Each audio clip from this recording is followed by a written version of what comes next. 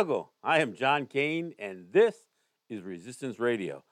I want to thank my listeners in New York City and in Washington, D.C., and for those who are listening wherever you are, whether you're using your smart speaker, hey, or if you're on Facebook. I don't live stream every show on Facebook, but I'm doing this one. So wherever you are, if you're catching this show, and whenever you're catching it, I want to thank you for giving me your ears for a little bit. I also need to ask you to give a little bit of something else. We're closing out the year. WBAI is usually in some at some level of fundraising year round, and we're trying to catch up on, as you heard from Reggie, we're trying to catch up on our delinquency with our tower payments, our transmitter payments, and some of our other rents. But even in Washington, we're always in a situation where we're trying to do whatever we can to raise money to provide these radio stations to you, and of course these stations provide me space so I can speak to you. So again, let me do a little bit of hawking for both stations. I want to suggest that people go to the pledge line for WBAI in New York City at 212-209-2950, or go online to give to WBAI.org. That's GIVE, the number 2, WBAI.org, and make your contribution. I mean, if you've given in the past, I'm asking you to give again. If you're already a BAI buddy, maybe you can throw an extra $5 on that monthly contribution that you make to the station. And it doesn't hurt for me if if you mention that you're upping your subscription, if you want to call it that, to benefit or in the name of Resistance Radio. If you are in Washington and you're catching this program, I ask that you go to WPFW Jazz and Justice's pledge line, which is 202-588-9739, or go online to WPFWDC.org/donate. Again, same thing. Make a one-time donation. You can do a bit of a timed donation. Make that pledge. Make that commitment. You can do a monthly donation. Become actually a member of the station.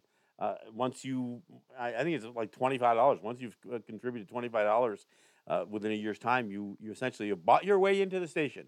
So I'm asking you to become a member of the station. I'm asking you to support these radio stations. And look, even if you're listening online, even if you're not listening to the actual radio stations, the brick and mortar radio stations, if you are listening on Facebook or watching on Facebook, if you're catching this as a podcast, know that these two radio stations make this possible. Perhaps you've never tuned into WBAI or WPFW in your life. Well, maybe you throw a few bucks at both stations for supporting these kinds of messages. You know, as we say about these stations, you're going to hear stuff you're not going to hear anywhere else. And these stations historically have provided space. You know, we talk about land back, we talk about land acknowledgement. Well, these stations provide space for Native discourse and Native perspectives on issues perspectives you've never heard on issues you might be familiar with.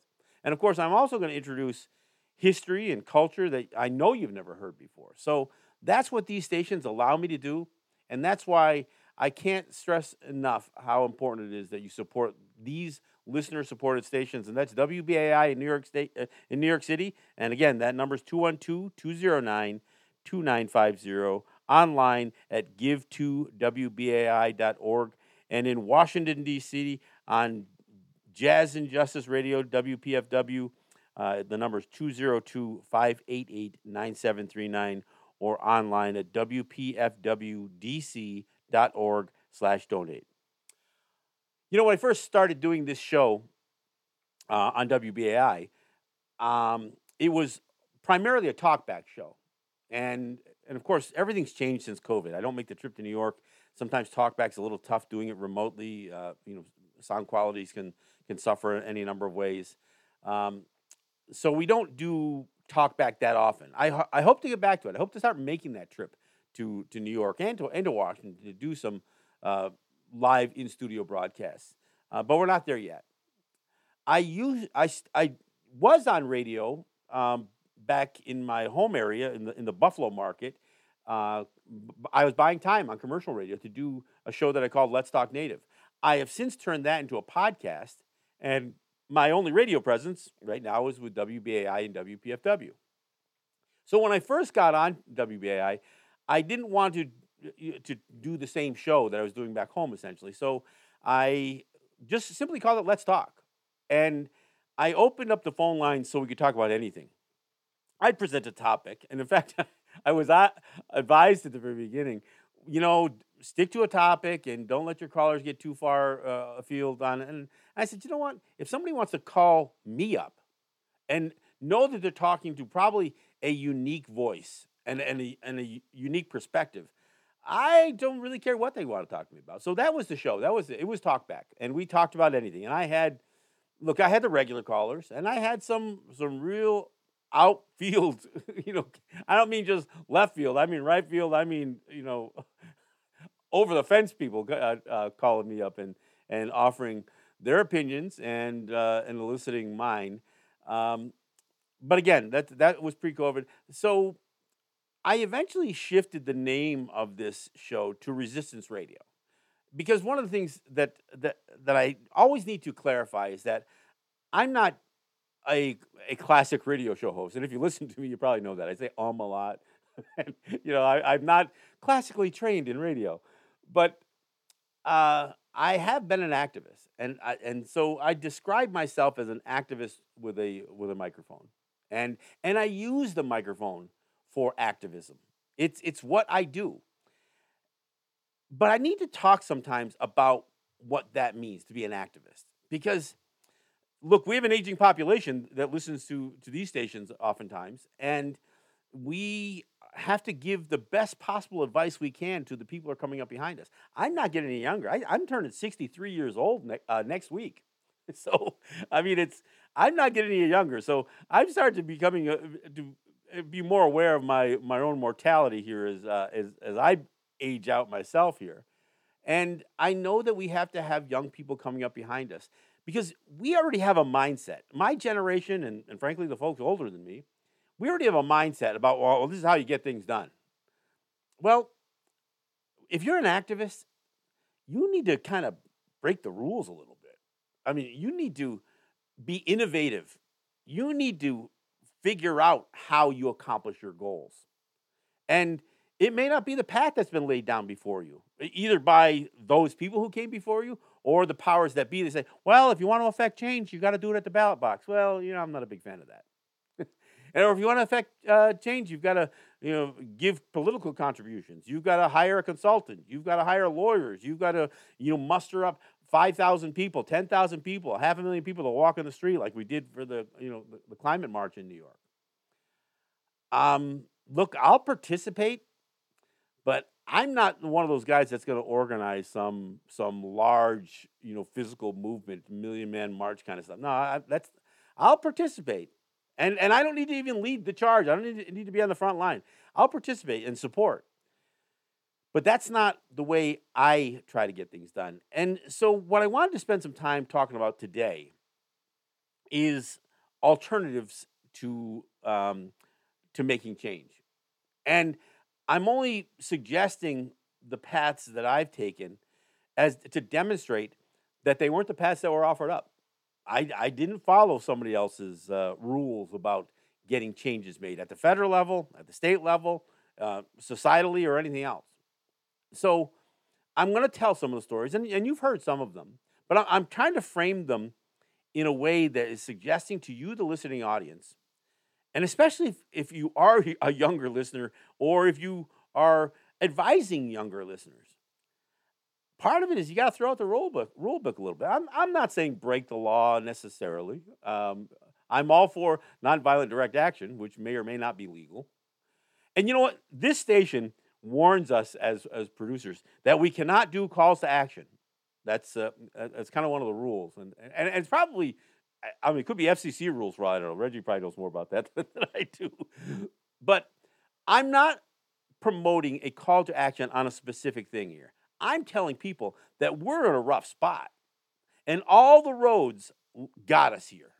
And I don't care which road you were on, Whether you thought you were having this altruistic life or whatever else, we're all in the same spot. The spot that we're at, which is in a pretty tenuous place, all the roads we took brought us here.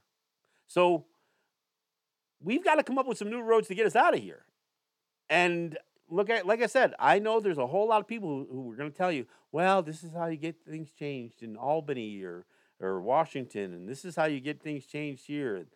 And I'm going to tell you, I never picked up that roadmap. Whatever that roadmap was that told me how to affect change, I didn't follow it. I know what other people were suggesting. And the perfect example to this is what I've talked about over the last few weeks, which is the mascot issue. New York State issued a statewide ban for its public schools to using Native people and imagery for school mascots. I mean, it's a statewide ban. But New York did it different than other states, and there's a reason for that. And there's a reason that I pressed the path that the state took to do so. First of all, let me say, there are like 7 other states that have passed laws prohibiting Native mascots. So they actually went through their state legislature. I'm not a big fan of the New York State legislature. I encourage people to push that issue, and there was a state assembly or state a senate senator that had a bill. Her name was Biaggi. Some of you probably know this person, and she introduced a bill for banning Native mascots. Didn't really go anywhere. I mean, it got read. I mean, it got passed around and that kind of stuff. And I encourage people, as I was fighting my old high school, and some of the folks in the town, the minority, trust me on this, few of those folks in the town stood with me. They really were pressing that path as they were fighting Cambridge directly. But what happened in that battle with the school board in Cambridge, New York, was they retired the mascot and then they unretired it, and then 5 families there went to the New York State Department of Education, or Education Department, New York State Education Department, and said, this school board is acting arbitrarily and capriciously, and they are abusing their discretionary authority. The Commissioner of Education, Dr. Betty Rosa, agreed with them. And she told Cambridge Central School, you need to retire your mascot. You need to go back to the resolution that you passed to retire your mascot. And she, in her ruling, she said it wasn't just that they flip-flopped. It wasn't just that they had all these reasons for retiring it and then offered no reasons for unretiring it. That was part of the argument. But she said, even if they hadn't done that, she thinks this school board promoting a Native mascot in its back in the day or today is abusing its discretionary authority. So that gave me a different cue.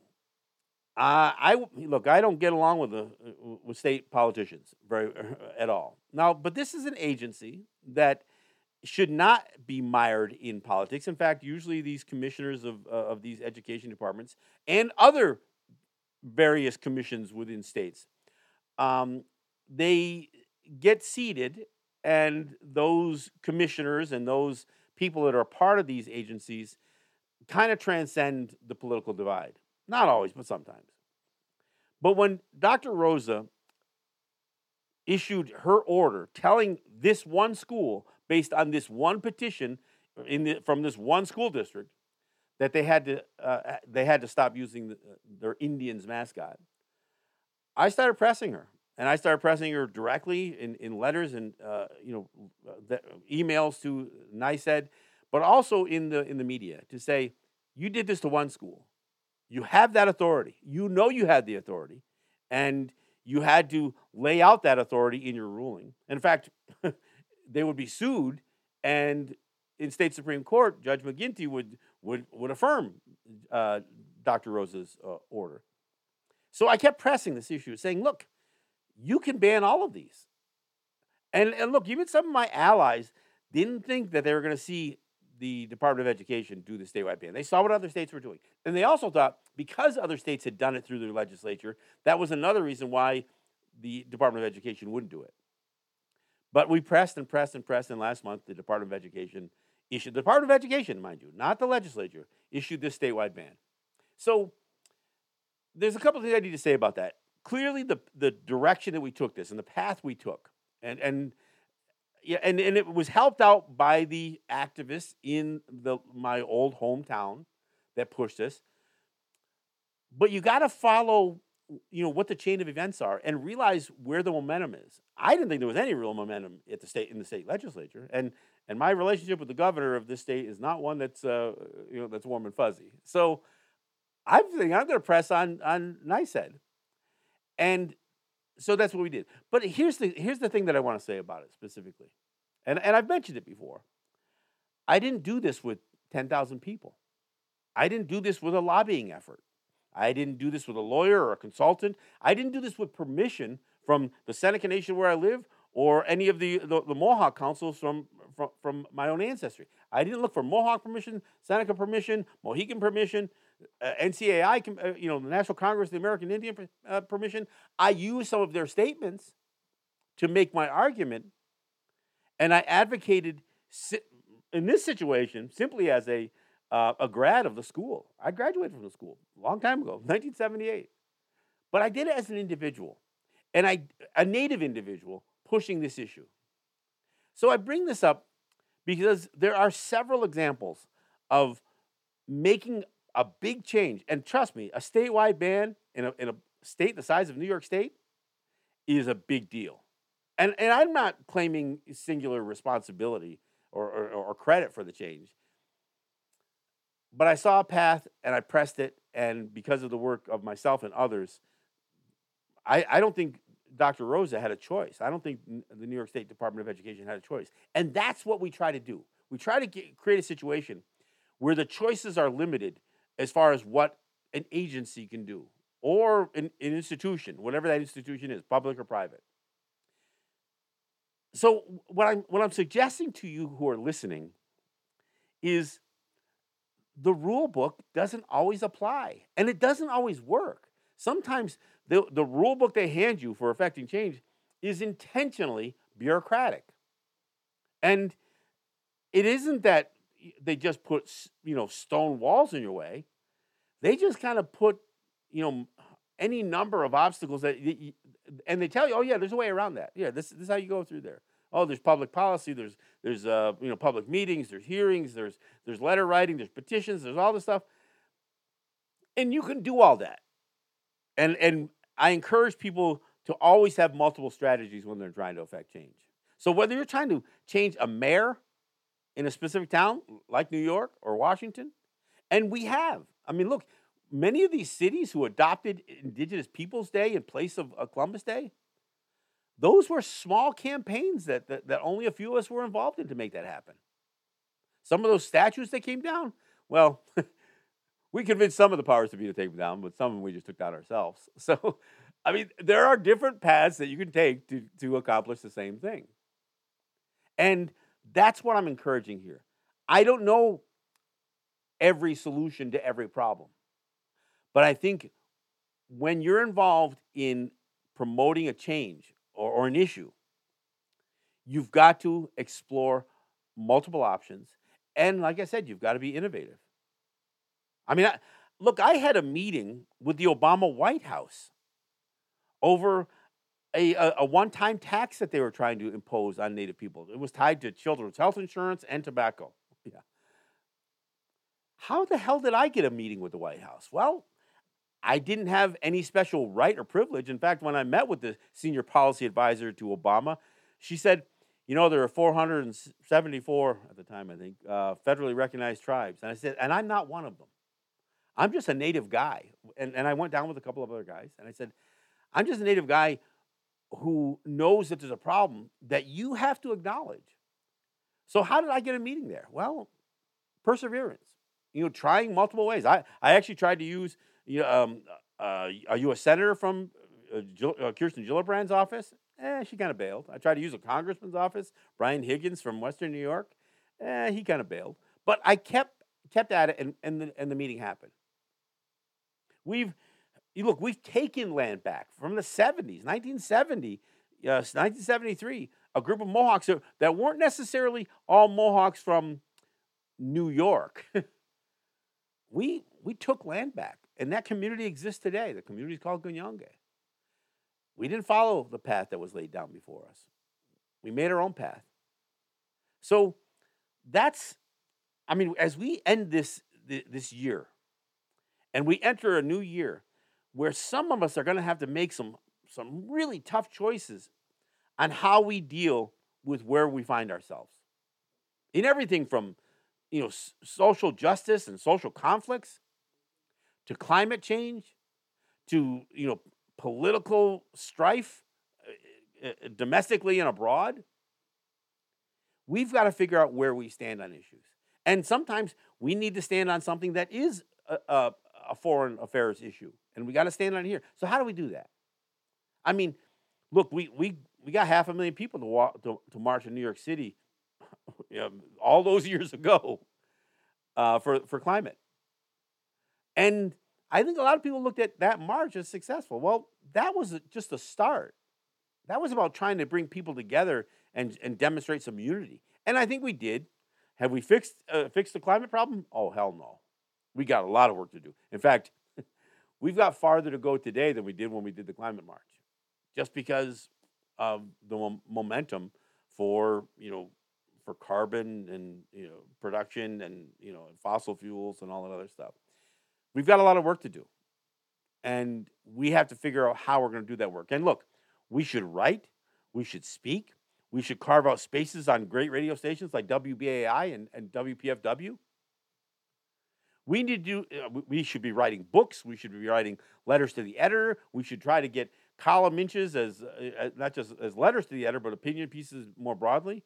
We need to have relationships with writers of these major publications. We need to push the mainstream media to stop settling and to sometimes cover an issue not because it's going to buy a bunch of subscriptions or newspaper sales or subscriptions to CNN or whatever, but because it's the right thing to do. We've got to stay motivated. And the most important thing is that we have to encourage and empower those people coming behind us. Look, I think we did some good work in my lifetime. I got to admit, as I approach 63 years old, I thought we'd be farther along. I did. And I'm not condemning the work that I've done and so many of other people that I've either stood with or supported. I thought we'd be farther along. So, yeah, we're in a tough spot. And we've got a lot of work to do. And here's the thing. Things are probably going to get worse before they get better. So some of what our mobilization, some of our activism has to do with mitigating the fallout of strife that is going to be on the rise. Look, I'm not trying to sound like, I'm promoting Armageddon here or being a doomsayer or anything else, but I'm just saying we need to have allies, and I'm not saying we've got to put together, again, the classic, well, we need to file for a 501c3. We have to get a not-for-profit organization together so we can fundraise. You can do that. By all means, do that. But just know that there are other ways of accomplishing goals. I mean, and we see it all the time. We do. I mean, we see how some people have taken to the streets to affect change, and everything from battling gentrification and greening of our environments and that kind of stuff. And some of it isn't building parks. Some of it is planting milkweed. I mean, so there's a full scale of actions that we can be involved in. So yeah, I'm breaking the rules. I'm putting out a call to action, not a specific one, just a general one, saying that we got to do stuff. And I really do applaud WBAI and WPFW for, look, this is an old medium for communication. Radio, I mean, we're talking fireside chats with FDR here. This is an old medium. But these stations have tried to stay relevant when everything else became about capitalism and commercialism and all that other stuff, these guys have tried to maintain being on the air with your support and almost your support only. It makes these radio stations unique. And we're talking about New York City and Washington, D.C. here. I mean, this is not a small market. And the market that we're feeding here is a major market for change. So I got to ask if you're listening in New York, support WBAI. In fact, if you're listening online, support WBAI and WPFW. But if I'm asking you to call the pledge line for WBAI, and that's 212-209-2950. I mean, we have what they're calling a tower fund, but whether it's a tower fund or a rent for our studios, or just generally trying to fund operating a radio station in New York City, it's no small undertaking. It's no small undertaking, and we've got a lot of moving parts, and we need you to grease those wheels. So, again, 212-209-2950, or go online to give2wbai.org and support New York's probably only major listener-supported radio station. And I say major because WBAI has an incredible history, a history of answering the call for social justice. And, we can talk about past glory and that kind of stuff, but, there are those of us that are still doing it. And we're doing it by diversifying how we get to you. So, yeah, I'm on Facebook. I'm on social media. I put videos up on YouTube. I'm doing podcasts of this show, because we need to have a shotgun approach. We've got to try this by every means possible. If you're listening in Washington, D.C. on Jazz and Justice Radio, WPFW, again, please go to the pledge line, 202-588-9739, and show that you care. I mean, look, we're oftentimes asked, well, how do I help? I mean, and for all the things that are going on in the world, I mean, what can I do to affect change? I'll tell you what you can do. You can donate to these two stations, because these stations are a part of the very work that I do. I'm an activist with a microphone, but this microphone is connected to these two radio stations. Yeah, I can still do podcasts, and I can rely on, as Michael G always calls it, the narrow casting that is being done on the internet. But these two stations provide me the opportunity to broadcast. That means put the word out everywhere. So people don't just tune us in on purpose. Sometimes they tune us in by accident. They're driving in their car and they hit search on the radio, and all of a sudden they hear something that's, wait a second, what was that? That's what we try to do. NPR talks about the driveway moments. Well, we try to get the driving down the road moments, when somebody hits search on the radio and all of a sudden they hear something that they never heard before. Not just driveway moments. So again, if you're listening in Washington, go to their pledge line, WPFW's pledge line at 202-588-9739, or go online to WPFWDC.org/donate. Look, for either one of these stations, we would love you guys to do a monthly contribution. Submit your credit card or your checking account information. It'll come out like your Netflix subscription or your Disney Plus subscription.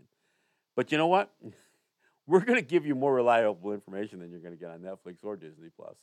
So, look, I am extremely grateful for the opportunity to reach out to the public in New York City without having to travel there every week like I used to. I hope to do some more of that again. I'm incredibly grateful to be able to reach whatever portion of the Washington, D.C. listening audience we get. I'm glad to have them.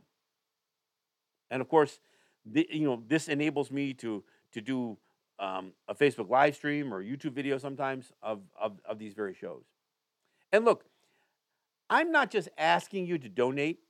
That's how we operate. That's the only way we can be on the air is when listeners support the station. But I got to tell you something else we need you to do. We need you to spread the word.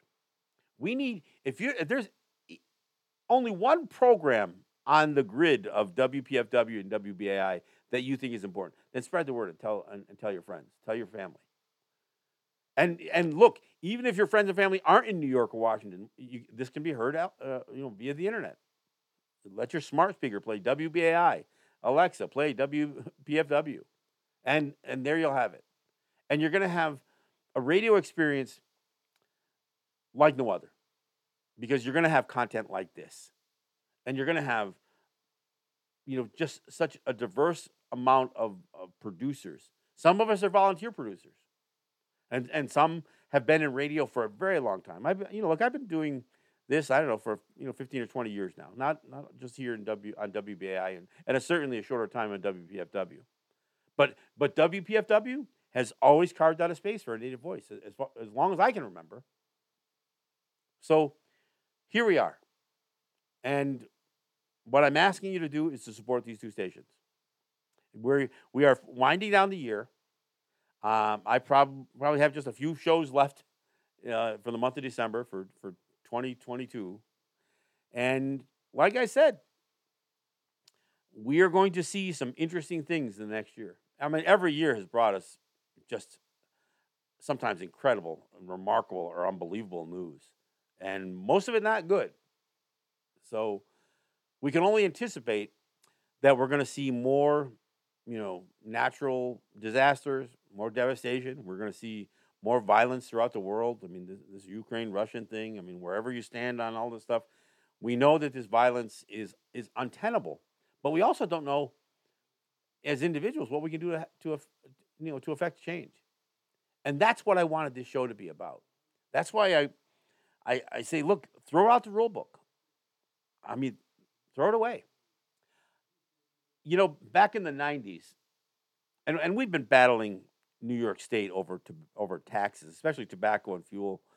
We have smoke shops and gas stations on our territories here in upstate and in Long Island, New York, and we sell tobacco products and motor fuel without New York State tax on it, and that has been a point of contention for since the early 90s. And we've had major conflicts with the Cuomo administration, then the Pataki administration, then the Patterson administration, and then another Cuomo administration, and we're still having conflicts with the Hochul administration. But we have affected change, and again, I'll give you an example. When George Pataki beat Mario Cuomo, which seemed like a lifetime ago, and it is a lifetime ago for the young people that I'm hoping to encourage with this. And it was an unlikely win. I mean, the idea that a Republican wins the governorship of New York, and especially one that's not from downstate, he was upstate a little bit. But when he becomes the governor of the state of New York, he doesn't know that Native people are a problem. And we are. We're a problem because we aren't New Yorkers. We aren't New York State residents. We aren't. Many of us don't even consider ourselves Americans. So, for all of whatever preparedness George Pataki had to be the governor of the state of New York, Native issues was not one of them. And we had major conflicts with him. We literally had knockdown dragouts. And we got more knocked down and dragged around than doing the knocking down and dragging around by the New York State Police, right down near Onondaga, right on Interstate 81. For all the world to see, because there was news media there. They caught it all. They caught the abuse that we experienced. It was all the negative publicity that George Pataki and his crew were getting. And we weren't necessarily fighting it as, quote unquote, the Seneca Nation. Look, there were nation officials, Oneidas and leadership and Onondaga leadership, and there were some recognized federally recognized Native leaders involved. But the big push was coming from the grassroots of Akwesasne and the grassroots of Seneca Territory and the grassroots of the territories in Long Island. Yeah, like I said, there was leadership involved, but we were there as Native people coming together. We actually formed a whole other organization. And this is one of the paths that we took. We formed the League of First Nations. At that time, I was a part of what was considered the First Nations Dialogue Team. I was doing PR. I'm anything but a skilled PR person. I didn't go to school for that. But this is what we were doing. And we got a Republican governor of the state of New York just turn on a dime. He went from sending state police, and being involved with some very aggressive tactics against us, to giving us a call, not the Seneca leadership, not the Mohawk leadership, giving us a call as the League of First Nations and part of the dialogue. He says, I'm coming to Buffalo, and I'm going to do a press conference at the Erie County Historical Society. And we're thinking, yeah, this is going to be great. Yeah, now what? Now what shoe's going to drop? I mean, we're cynical. It's a part of our nature. So we go to the Erie County Historical Society, and we're standing there. And look, there were a lot of Native people there.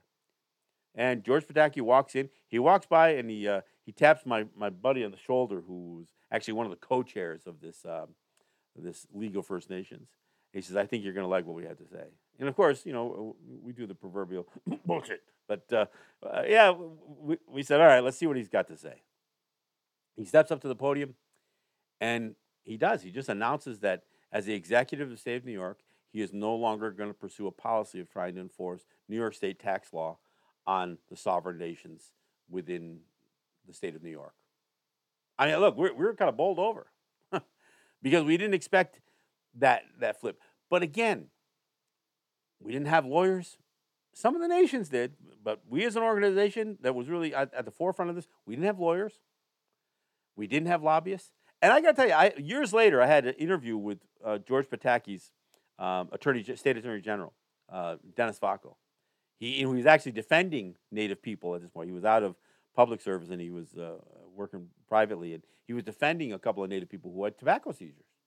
So I had him on my show, and he said flat out, we were advising George Pataki to stay the course. We weren't telling him to turn. We weren't telling him to do the 180.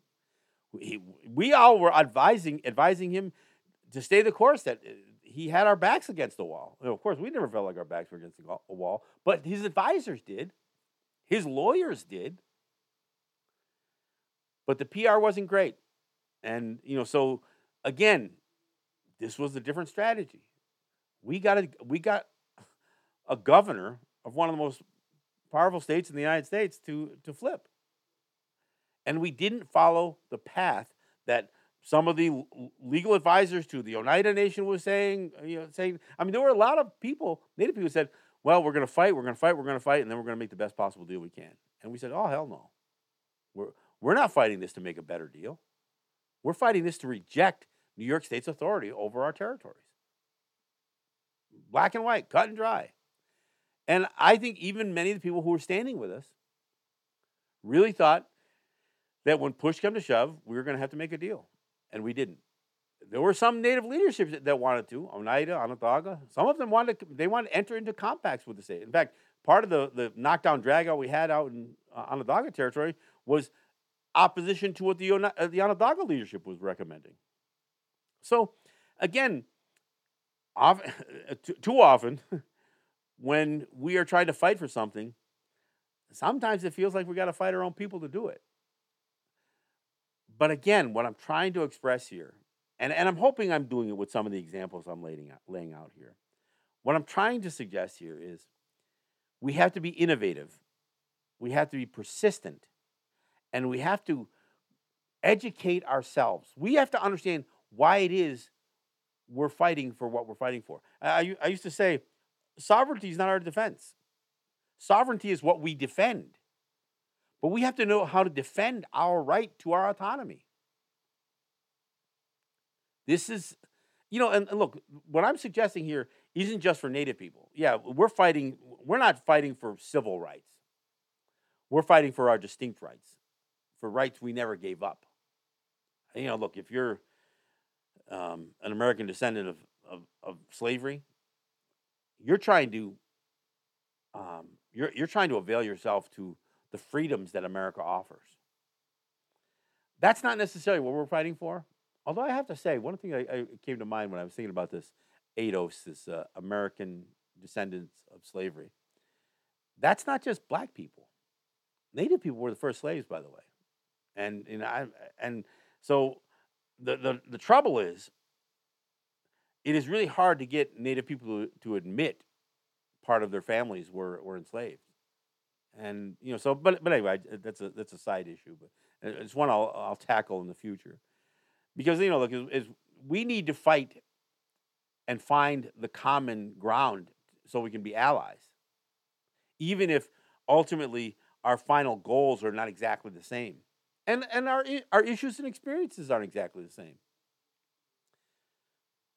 But the more we tell our stories, and the more we offer the different perspectives, see what we're trying to do, and what I try to do with this program is not convince people to see things my way, but to convince people that there are people that see things my way. I'm trying to suggest to people that whatever perspective you have to understand it's not the only one.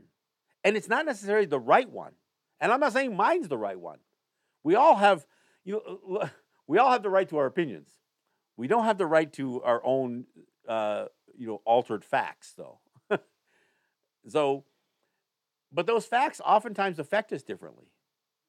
How we've been impacted by everything, from slavery to manifest destiny to capitalism, industrialization, progress. We're all affected by it, but we all had different roles, and we all had different impacts sometimes along the way. I mean, Native people are the ones who have experienced the longest period of genocide that the world's ever seen. And I say Native people, I don't mean just Native people here. I think indigenous people are under constant attacks. But it's not to say that because a black man doesn't qualify here as an indigenous person, at least from a definition standpoint, that we don't have an extreme or a tremendous amount of common ground. We do. I mean, we were both enslaved. We both fought for that freedom of slavery. Native people, native territories, oftentimes served as part of the Underground Railroad, sometimes the first leg of that track. Harriet Tubman, and I saw the movie, it's great, and it makes it sound like she had all this divine intervention that helped her be this successful abolitionist and leading so many people to freedom. Yeah, well, we can debate the divine intervention thing, but I will say, if you believe it was divine intervention, it manifested itself in some of the help she got from Native people. Never gets mentioned in the movie. And that's the thing about Hollywood, right? The Lincoln with Daniel Day-Lewis. Oh, they all wanted to create this this narrative about what a troubled person he was, and how much he struggled and all of the adversity he had faced. But they never thought they could include the fact that he signed the execution order for 39 Dakotas to be hung by the neck, an execution that took place the day after Christmas. And I mean, you didn't think that was relevant? And this is 1862, day after Christmas, 1862. Now, that may not automatically jump out at you, but if you think about it, the Emancipation Proclamation would be, proclaimed a week later, in January of 1863. So this great emancipator was also the great executioner, signed the orders.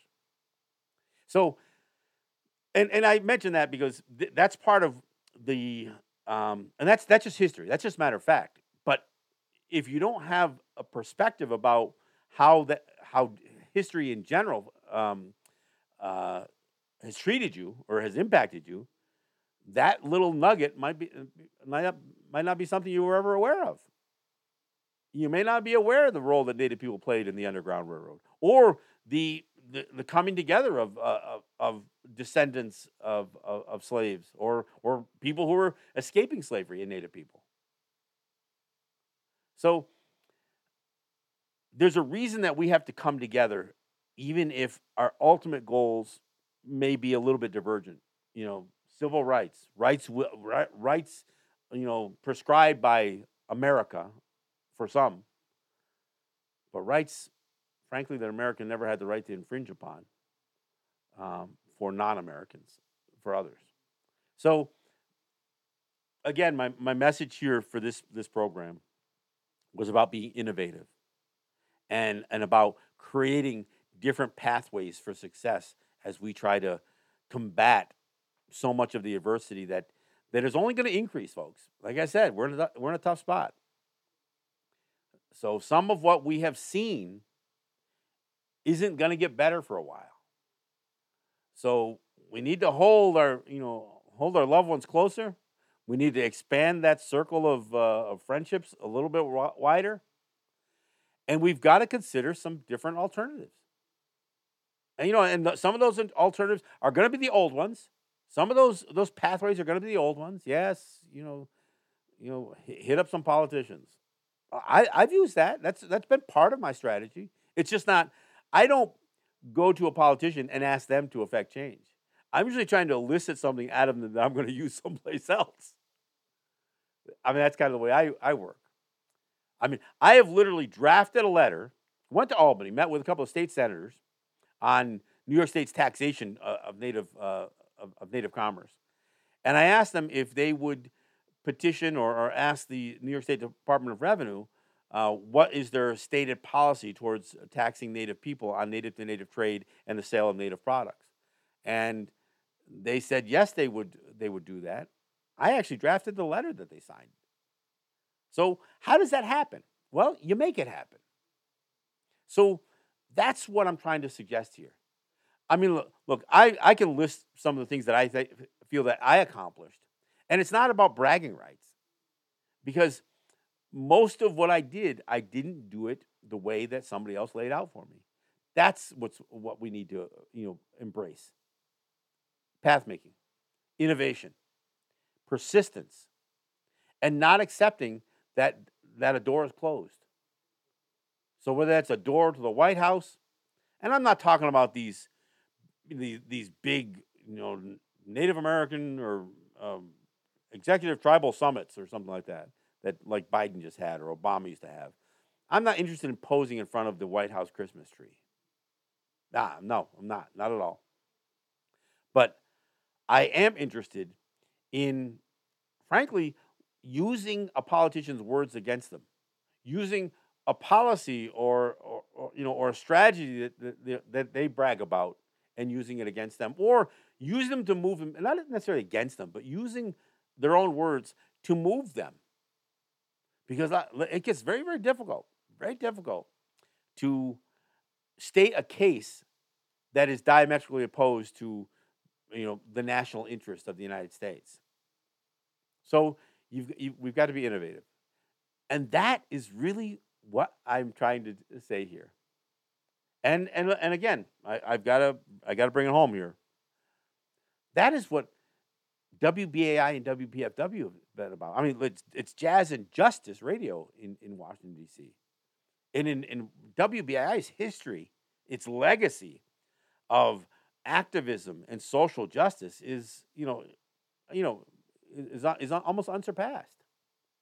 So I got to ask you again to support these radio stations. I got to ask you to help us, close out this 2022 with some decent fundraising.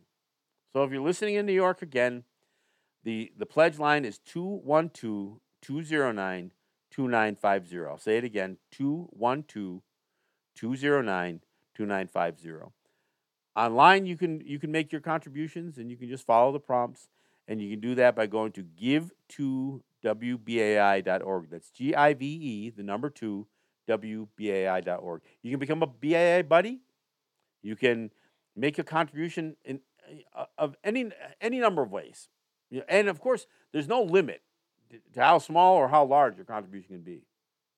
If you had a good year, even as so many people didn't, and still coming out of COVID-19, if you somehow benefited from that adversity, then you owe something back.